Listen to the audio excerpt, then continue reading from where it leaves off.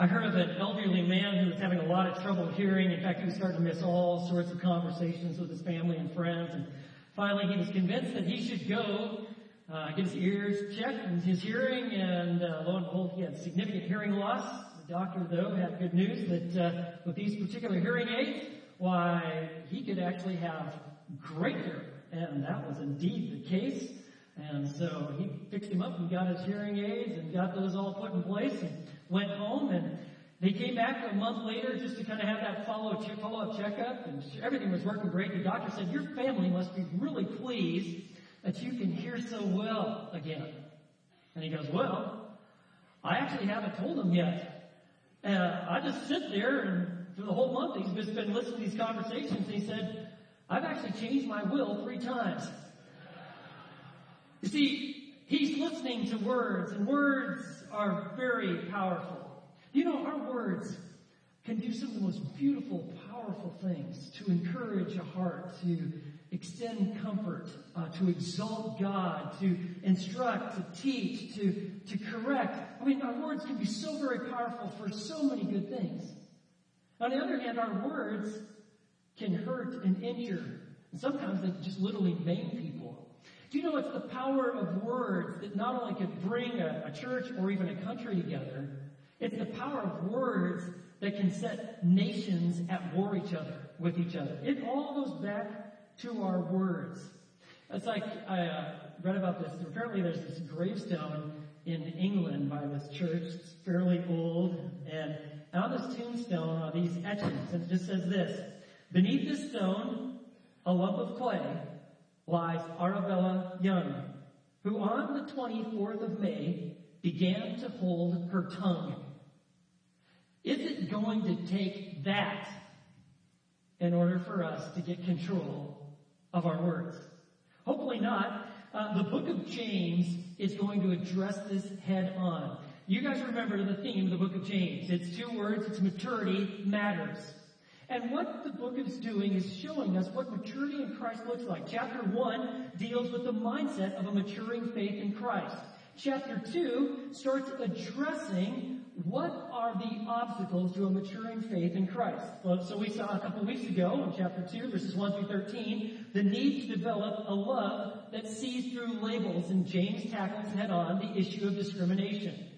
Then, like we saw last week, he talks about the need to understand the nature of a living faith. Your faith must be more than words or just some sort of mental assent to certain facts that are true about Jesus or Christianity. Saving faith involves a true trust in Christ, which will be manifested in your life. By the way, that's what the world is looking for. And then when you come to chapter 3, and what we're going to look at today, is one of the major obstacles to maturing in faith in Christ. And that is the need to gain mastery over our words. We're going to look at it in chapter 3, beginning in verse 1 all the way through verse 12. You're going to find that he's going to refer to the tongue. And this is a common Jewish literary device to attribute a specific part of one's body as representative, as an aspect of our being. He's going to specifically reference the tongue. But the tongue really just is like a window to one's soul. It reveals what's inside, what's in your heart. And so he is going to begin with a word for the wise. Let's take a look at it, chapter 3, verse 1. He says, "Let not many of you become teachers, my brethren, knowing that as such we will incur a stricter judgment." The type of teachers he's specifically after are those who set themselves up as teachers of the word, or spiritual authorities, pastors, elders, missionaries, people teaching in a variety of settings in early Christianity, maybe in small groups, even what we see today. Maybe you find it in some sort of Sunday school setting. But there is the idea that if you were a teacher of the word, you were actually going to be held to a stricter judgment. And James, the half-brother of Jesus, actually includes himself in this camp. You see, all of us are going to be evaluated in terms of what we did with our life. If you're a Christian, the idea of whether you're going to heaven or hell is settled by virtue of the fact that you've placed your faith in Christ. It's not a judgment as to whether you go to heaven and be in Christ's presence or hell, but it's actually a judgment or an evaluation of your works, what you did. And James is saying, if you're a teacher of the Word, you're actually going to undergo a stricter judgment. And he's saying this because even in the very early beginnings of Christianity, we have people that are aspiring and holding positions of quote-unquote spiritual authority and saying, I kind of like all the attention. I like to be on the center stage. And yet they were teaching things that weren't wrong. One of the major areas of problems that we see addressed in the New Testament is you've got the idea that people were saying, yeah, you're saved by Jesus, and that's where you get salvation, but you've got to follow Jewish law. You've got to become Jewish. You've got to become circumcised. Like what we see even today is it's called legalism. Yeah, it's believing in Jesus, but you got to follow these kind of rules, and your salvation is kind of tied to those rules and your ability to follow them. But then you have some that were setting themselves up as spiritual authorities that were actually contradicting the truth of Scripture. Some that actually didn't even really know it, but they just liked the attention. And there were others, and this is something that's become extremely prevalent in America, that just catered to the whims of the people. In fact, Paul addresses that in 2 Timothy chapter 4. He says, you want to beware of those who are setting themselves up as spiritual authorities, but all they're doing is really tickling the ears of their hearers. They find out what do people want to hear, what will attract the crowds, what will keep them, and that's what we're going to tell them. Yeah, we'll weave in a little bit of biblical truth, but it's all more about entertaining, which has become widespread in American Christianity. Friends, you want to present the truth accurately. And let me tell you what you're looking for when it comes to spiritual leaders, especially Bible teachers, men or women, whatever realm that they're functioning in, whether in a small group or a large group or even just personal discipleship. Do they handle accurately the Bible? You're looking for accuracy with scriptural truth. Are they presenting the truth as it matches the Word? Do they teach the Word? Do they understand it? And are they after your spiritual development in Christ? Do they present the gospel clearly? That's where life begins, when we trust in Christ. And are they using scriptural truth to help you grow and develop and mature? So you're looking for accuracy with the Bible. The other thing you're looking for is authenticity with their lives. Does their life match this book? Now, we're not talking about perfection. I want you to know that every human teacher is going to let you down. But we are talking about direction, that there is a growth in holiness. There's an integrity of heart. When they sin, they confess it, but they are moving forward and growing in grace. He says, those are the kind of people that you want to be following. And so he says, beware, they're going to incur a stricter judgment. And so don't let many of you become teachers, because God takes this teaching of Scripture seriously. And so he goes on to say, verse 2, for we all stumble in many ways.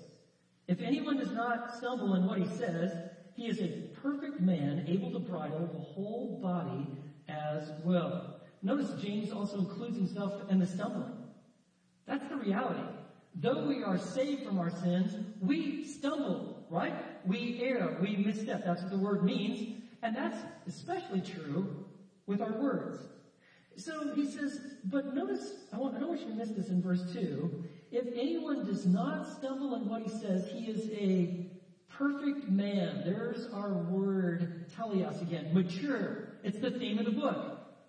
God desires his children to grow up to the fullness of maturity. And if you can learn to control your words, why, you not only manifest maturity, it's the act of learning to get control of your words that even brings about maturity in your life. You will be a perfect man, able to bridle the whole body as well. That is how important it is for you and I to have developed a Christ-centered approach to our words. You see, our words merely are a mirror to what's going on in our soul and our hearts, what we really think about.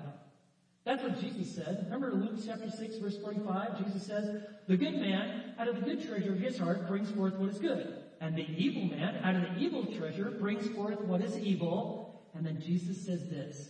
He says, for the mouth speaks from that which fills the heart.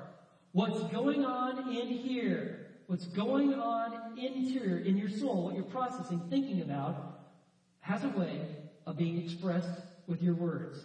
Whether you say them, you write them, you put them on Facebook, Twitter, text them, whatever it is, you produce some sort of document, whatever it is, your words are an expression of your thinking. It can be good, or it can be used for evil. And so James is going to give some great illustrations of just how powerful one's tongue is to influence life. Look at verse 3. He says, "Now if we put the bits into the horses' mouths so that they will obey us, we direct their entire body as well." You see, horses can be controlled. I mean, horses are magnificent animals, and they're extremely powerful. But they can just kind of go and do their own thing. But when you actually develop trust between the rider and the horse, and you place that bit into their mouth, it's just a small piece of metal, goes right there in their mouth, well, you can control that entire animal. In fact, it's like horses are made to do this. And it's a beautiful combination between the rider and the horse. But it all gets started with that trust relationship and that bit in their mouth. And so you see it. I mean, you can do a lot of things. You can round up cattle. You can go riding. You can go hunting with your horses. You can play polo with your horse. We don't do that a lot in Texas, but in other parts of the world, they do it. But that powerful horse is controlled by that very little bit. And that's how it is with our life. Our tongue, really small, but extremely powerful. Or he gives another illustration. Look at verse 4. "Look at the ships also. Though they are so great and are driven by strong winds, are still directed by a very small rudder, wherever the inclination of the pilot desires." In James' time, there are going to be quite a few people that live along the Mediterranean. And there were cargo ships that would literally bring massive amounts of cargo across the Mediterranean Sea. Now, these ships would pale in comparison to size of some of the steamers and tankers that we've got today. But to see that, they would wow, look how huge this is. And it's floating. And yet it's controlled by a little rudder. Maybe you had the experience, you maybe saw a cruise ship or one of these massive cargo ships or an oil tanker. You're like, how in the world can that thing even float? And you see that in the very back of it, there's this small little rudder, that controls the entire ship. Everything is controlled by the rudder. You see, the inability to control the rudder is going to lead to major problems. In World War II, there was a ship called the Bismarck. It was considered unsinkable. It was the lead ship of her class. It was kind of this prize ship among the Germans, and it became one of the key targets for the British. They wanted to wipe this out. On one occasion, the Bismarck was out in front of occupied France along the coastline, and it was advancing, but there was the British fleet that was ready to try to take it. Seeing the danger, the Bismarck tried to get back to the coast of France. And what happened, though, was rather surprising. Even though it was making its way back to safety where they could protect the ship by all the arms that they had on the coast of France, suddenly the ship did a 180 and headed back right in front of the British fleet. And furthermore, it started making these very erratic moves as it's making forth there. And what happened? Actually, there was a torpedo that somehow damaged just the rudder of the ship. And you recall Winston Churchill's orders, sink the Bismarck. Where did that all come from? Well, that came from this event.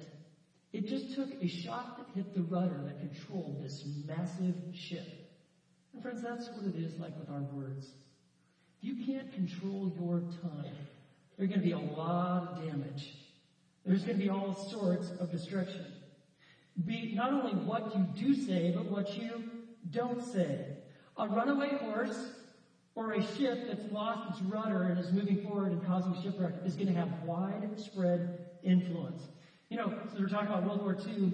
They used to have a poster. Maybe some of you may have seen this. And it just said this: loose lips sink ships. That's right. Some of you have seen it. Loose lips sink ships. And this was put out because we wanted to remind our servicemen and women to not disclose secrets or confidential information or civilians, because it's a wartime. Loose lips still wreck lives even today. You see, we want to use our words for the purposes that God intended.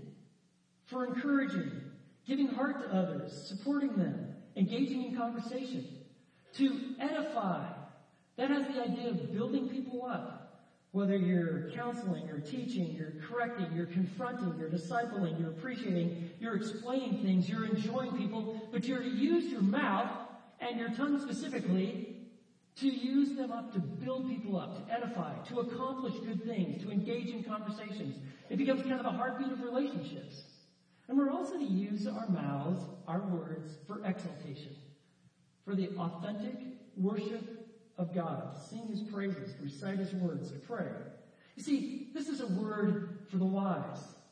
But let me also show you that there is a word of warning. You see, in verse 5, it says, "So also the tongue is a small part of the body, and yet it boasts of great things. See how great a forest is set aflame by such a small fire. And the tongue is a fire, the very world of iniquity. The tongue is set among our members as that which defiles the entire body and sets on fire the course of our life and is set on fire by hell." You see, our mouths, our words, however they're expressed, can be used for evil. I mean, just consider just some of the damaging power of words just from individuals like Adolf Hitler or the Ayatollah Khomeini or Joseph Stalin or Saddam Hussein. Their words literally set fires and create all sorts of havoc. And you see, our tongue boasts of great things, and yet it has the potential to cause great damage. And you see that in verse 6 because he's talking about, like, your mouth can literally set aflame an entire situation. And so what he's referencing there, in Israel during the dry season, it only take like a spark. If it hit some of that dry grass or a dry shrub, pretty soon you'd have a fire on your hands. And they didn't have the modern day ways of fighting fires that we have today. And it could wipe out a lot of land and and cause a lot of damage. I want you to know something. Our tongues can be like sparks. And although you can control your tongue as you're abiding in Christ, you can't control the effects of your words. You might think this is kind of the effect that it'll have, but you actually can't control it. There was a fire that took place in Chicago in 1871. It's known as the Great Chicago Fire. And it was very devastating. Burned down half the city. Over 25,000 people were made homeless. Killed over 250 people. And tradition has, and they keep coming back, it all got started with a cow. Mrs. O'Leary's cow, apparently, somewhere about 8:30 at night, somehow kicked over a lantern. And that one act literally burned down half the city. What he's saying here, our tongue is a fire, verse 6. The very world of iniquity. The tongue is set among our members as that which defiles the entire body and sets on fire the course of our life and is set on fire by hell. When James is referencing hell, it's the word Gehenna. It was an actual place. If you lived in Jerusalem, just south of Jerusalem, in the Valley of Hinnom, it was called Gehenna. It is the garbage dump of Jerusalem, and it was always burning and smoldering. But if you've actually read your Bible, you know that this Valley of Hinnom was the scene of some of the most despicable events that took place in Israel. You see, prior to Israel coming, and even after Israel entered into the Promised Land, there was a little god named God called Moloch. And this particular god was worshipped through the sacrifice of children, where they literally would heat up these stone hands of this god, this idol, and they would fire it up and get as hot as they could, and then people would take their children and sacrifice their child to appease this god. The whole idea of killing children is a modern destructive practice. This has been going on for a long time.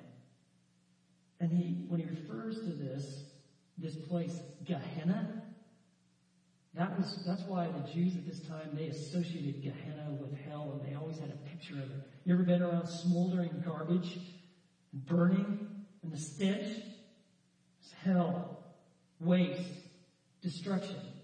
And friends, it sets on fire our tongues. It creates this kind of damage and destruction. You see, the whole course of your life, the circle of your life, gossip, Slander, false statements, lying, filthy language, stories that are inappropriate, innuendos, just all-out coarse language, saying the most defiling of things. Guess what? It comes out of our mouth. And it's really, like James says, it comes from hell itself. When you're speaking evil, whether you're condescending or being critical or trying to control a person, you look at racism, you look at condemning others, all of this gets started from the heart, which gets expressed from the mouth. You ever notice, like, when you kind of are traveling around, you're going to go through a forested area, you see those signs put out by the National Forest Service that talks about the fire danger today? Like that one there, you see Smokey the Bear, and it tells you the fire danger. So, like, sometimes you see that it's low. You know, there's times where there's a low fire danger of our tongues going to cause a lot of problems. Like, for instance, like, coming from a worship service, like especially today, I bet you're going to be kind of like on guard and thinking a lot about your tongue. I had one guy after first service saying, I'm not saying anything for the rest of the day. I'm like, oh, okay. His wife was looking at him like, great. Here we go. But he obviously was listening and paying attention. You see, when you come from times of prayer or study of Scripture and worship, there's something about us being in tune with the Spirit of God and worship Him that puts us in a situation where we can be more careful with our speech. But then, of course, there can be times where the fire danger is moderate. This occurs, and we're so familiar with it, because we're kind of just going through the routines of our day. And things might be going well, but don't you see how often we kind of slip into autopilot and we just start doing things with never actually thinking about God or talking to Him, even just quick prayers. We're just kind of moving and doing. Well, that's kind of when the fire danger is moderate, for you to say things with your mouth that could be potentially very injurious, might even cause a fire. And then, of course, there are times when the fire danger is high, or it's listed as extreme. This happens like when you're really stressed out, or you're low on sleep, or if you're a male, you're hungry, okay? Just telling you. Or, like for some people, haven't you noticed like their favorite football team loses, and like, whoa, everything's just bad. I mean, some of you had a terrible week because of the Cowboys last week, right? But what happens? We're in extreme danger. You might say some really damaging things really quickly. So, friends, it's like the sign says, only you can prevent wildfires. You've got the ability, through Christ, to actually prevent widespread destruction. Some of us are in low, moderate, some of you are in extreme situations, but friends, only you can prevent forest fires. And I want to challenge you to do this. Before you open your mouth, turn your heart to God, just even for 20 seconds. You might be shocked and surprised what God can do in 20 seconds as you say, God, would you help me in this situation? Before I speak, would you help me understand what does maturity in Christ look like in this situation? He will give you an answer. And you might spare yourself and many others all sorts of problems by just doing that. But he says, you know what? Our tongue, it's like a fire. Or look at verse 7. For every species of beast and birds, of reptiles and creatures of the sea, is tamed and has been tamed by the human race. And here he's talking about animals, but he says, verse 8, but no one can tame the tongue. It is a restless evil and full of deadly poison. See, we've been able to train birds and dolphins, and we got dancing bears, we can get elephants to go in line and hold each other's tails with their big long nose, and we can do that. But he says, even though we're successful on that, there's just one that we're pretty unsuccessful at, and that is taming our tongue. And he says, the poison of our tongue, it's like venom. You see that? It's full of deadly poison. It's been calculated that like for every word in Hitler's Mein Kampf, every word equated to 125 people dying in World War II. Let me give you some of the deadly poison. One is gossip. It's the poison of gossip. It's where you belittle people, you harm them, you say things now that you would never say to their face. And gossip can be extremely destructive. And by the way, don't think that, that's for folks that don't know Christ. Actually, it seems like churches are hotbeds for gossip.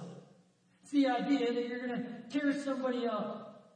And it's like, well, we're not even thinking that God might want to have holiness with our mouth because this passage is avoided. Let me just tell you about gossip. By the way, if you're a parent or a grandparent, your kids are learning how to use their mouth from you. So on gossip. For instance, there was this one woman. She apparently had a reputation, and she was good at it, of just tearing people up and shredding them. And she didn't think much of it. Maybe she thought that was her ministry in the church or whatever. And she became convicted that she had really devastated a particular woman. And she had pretty much destroyed her. She didn't know exactly what to do, but she was convicted that this was wrong. So she set up an appointment with the pastor, met with the pastor, kind of explained the situation, and he goes, all right, this is what I want you to do. I want you to go home. I want you to get one of your down pillows. I want you to cut it open, and I want you to walk through the city, and I want you to just spread those feathers just throughout the city. You come back and see me tomorrow. So if you're wondering, like, where do these pastors get these weird ideas? Okay, there's one of them, right? And she's like, this is strange. But she's like, well, I guess he knows what he's talking about, so she did it. She went around the city and put all these feathers. She came back the next day. And she reported it. I did what you said, and said, good. This is what I want you to do. Today, I want you to go back throughout the city, and I want you to pick up every one of those feathers. She's like, what? I couldn't do that. They're blown all over. He says, that's right. That's gossip. Those are your words. You can't get them back. They're all over the place now. There's forgiveness in Christ, but you need to understand your actions and the implications of them. See, before you listen to gossip, you might want to cut it off and just say, you know what, I'm sorry. I got to take a pass on this. No, thank you. Some years ago, Morgan Blake, he was a sports writer for the Atlanta Journal, wrote the following satire. I am more deadly than the screaming shell from the howitzer. I win without killing. I tear down homes, break hearts, and wreck lives. I travel on the wings of the wind. No innocence is strong enough to intimidate me. No purity pure enough to daunt me. I have no regard for truth, no respect for justice, no mercy for the defenseless. My victims are as numerous as the sands of the sea, and often as innocent. I never forget, and I seldom forgive. My name is, anybody know? Gossip. Let me give you another poison of the tongue, and that is flattery. It's the idea that you give insincere praise given to further your own interest. It's to manipulate people with nice words to get them to do what you want from your self-centered, self-occupation mindset. Friends, that idea of flattery, that too is a poison. You're trying to control and manipulate people. And that's why James writes, verse 8, but no one can tame the tongue. It is a restless evil and full of deadly poison. Some people think like, well, I just needed to speak my mind or get it off my chest, or they needed to hear those words, or maybe it'll do them some good. And we live in a culture today that our society encourages us to speak out in thoughtless ways and disregard the deadly impact of our words. I mean, look at it. Look at it in the media. Look at it on the political scenario. It is despicable what's going on. It happens all the time. In fact, we think it's commonplace. Let me tell you one place it should not occur, and that is the church. We're talking the body of Christ. We're called to live in Christ, to live differently. We're to think about it, and so he says in verse 9, think about this. With our tongues, we bless our Lord and Father, and with it we curse men who have been made in the likeness of God. From the same mouth come both blessing and cursing, my brethren. These things ought not to be this way. We're not to be like praising God with one sentence and the next just cursing and tearing people up on the next. I remember shortly after I became a Christian, I was at the University of Oregon. It's only been like several weeks as a brand new believer in Christ.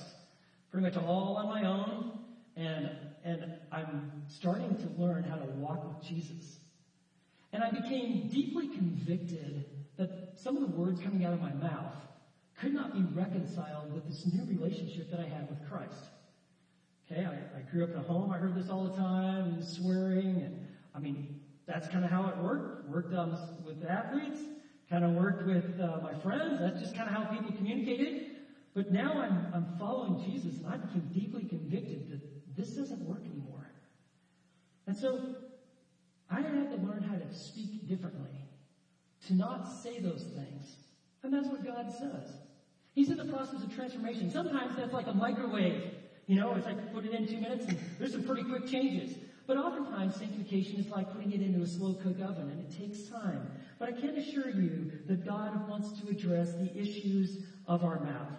He's saying, you know what? We shouldn't be inconsistent. We should have a degree of symmetry and of congruency of how we speak, how we live, and who we are.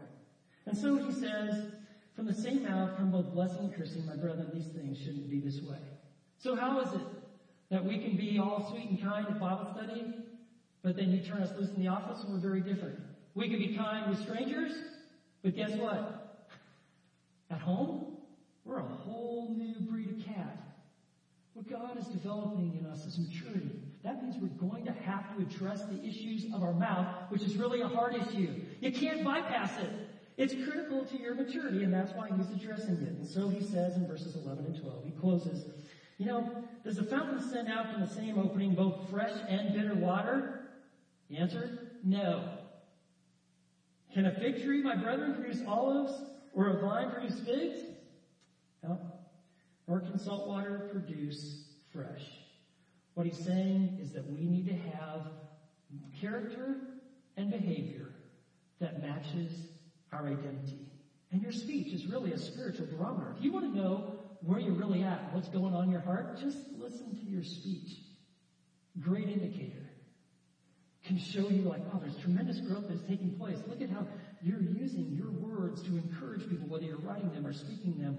And look at the benefit and the way you're teaching and the way you're being effective. Or on the other hand, look at how you're damaging folks in some pretty serious ways. If you want to know, perhaps if you're in a situation where you got very few good relationships, it might have a lot to do with this passage and its lack of application in your life. And friends, our words reveal that we need the gospel. Is there anybody here that's never really had trouble with their tongue? Oh. We're like, no, I've got some examples. Like even from this week, right? Friends, we need the gospel. We need Jesus. He provides forgiveness, salvation. All of his righteousness and his righteous life is given to us when we believe. He died and paid the penalty for sins, and he rose again and gives us new life. And this is a new life in Christ where we live differently, which includes that we speak differently. And really, you're going to find that the problem doesn't start with your words, it starts with your mind. It's what you're thinking about, what really garners your attention. That's why Paul wrote in Philippians 4:8, finally, brethren, whatever is true, and whatever is honorable, and whatever is right, and whatever is pure, and whatever is lovely, and whatever is of good repute, if there is any excellence, and if anything worthy of praise, dwell on these things. Think about them. Fill your heart and mind with truth and that which is good, and it is going to have a tendency to come out your mouth. I was a pretty young Christian when someone handed me a book by C.S. Lewis called The Screwtape Letters, which is kind of, first of all, it's like, where in the world did he get this idea? It's a fascinating read, and really it's a series of letters from this senior demon named Screwtape to his nephew cousin, this junior demon, called Wormwood. And it's interesting, there's a couple sentences here that I just want to share with you on this subject. Screwtape writes to Wormwood, his demonic nephew, "It is funny how mortals always picture us putting things into their minds. In reality, our best work is done in keeping things out." I want you to think about that. So what happens, friends, when we sin with our mouth? Say things we shouldn't have. Wrote things, communicated things, put them on text, Twitter, Snapchat, whatever. What do you do when you sin? Well, we confess our sin, right? First verse I learned as a Christian, memorized, out of necessity, 1 John 1:9. If we confess our sins, he is faithful and righteous to forgive us our sins and to cleanse us from all unrighteousness. And then you might need to do this. If you've sinned with your mouth, you might need to confess it to another individual. and ask for your forgiveness. I can tell you from firsthand experience, this is difficult and painful. I remember years ago, I was in a meeting. A particular couple came up. It was a couple with a lot of drama, a lot of issues. I said something in the meeting that was true, but didn't need to be said, and kind of put this couple in a bad light. But, the meeting goes on, we kind of finished up, and I left the guy's office. But by the time that I got back to my office, I felt deeply convicted by the Holy Spirit that what I had said was not right. And I strongly sensed that I needed to go back and tell this individual and ask for forgiveness. So I showed back up to this guy's office.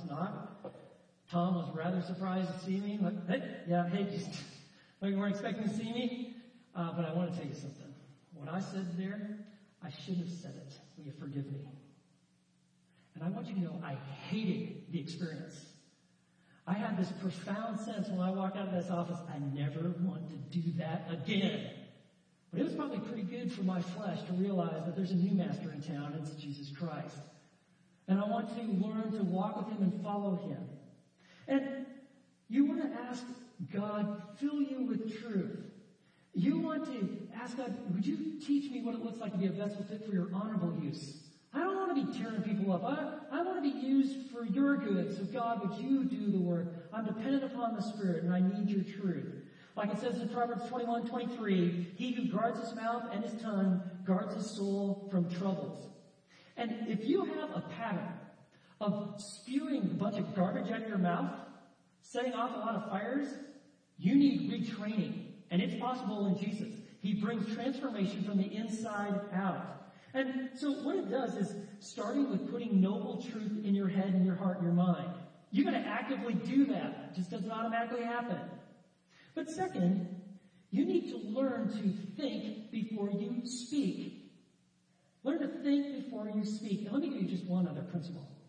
This has served me really well when I've done it, and I've paid some tuition when I haven't. When in doubt, don't. When in doubt, don't. If you got some doubt whether it's a good idea to say that or to write that, don't do it. Just hold off. And while we're on the subject of your words, I want to address something that probably rarely ever gets discussed. It's something called a minced oath. It's a euphemistic expression where you replace part of a profane or blasphemous word or statement, and you alter its spelling or its pronunciation just a little bit. Like gosh, or golly, or gee, or heck, or we can keep going. And it's a vulgar expression, but you think you can tone it down by changing a few of the letters or the pronunciation on it. I just want to throw this out there. I'm guilty of minced oaths. It's happened. But let's realize God's bringing us to holiness. He doesn't want pollution. He wants holiness. And when Jesus Christ is the Lord of our hearts, that means he's also the Lord of our lips. Remember what David said in Psalm 141 verses 3 and 4? He says, set a guard, O Lord, over my mouth, and keep watch over the door of my lips. Do not incline my heart to any evil thing. You see, David knew that whatever's going on in here is going to come out your mouth. That's why he's saying, fill me with truth. So before you speak, ask this. Is it what I really want to say? Is it true? Is it necessary? And is it kind? Now, sometimes you're going to have to say some difficult truth to people. That's because you're committed to their well-being. You know you got a real friend if they'll tell you the things that are difficult to hear. But friends, I want to cast a vision for you. A vision for us using our words, whether we write them or we speak them, for the building up of the body, for the encouragement of people, for the exaltation of God. Because you see, friends, the words of our mouth, they reveal the maturity of our heart. Let's pray. Lord, I want to thank you for an amazing passage of Scripture. God, we all stumble in many ways, just like James said. So now that you've got our full attention on this issue, we're going to pause and would you talk with God and ask him to understand what maturity in Christ looks like coming forward this week? Or maybe you just confess some sin right now.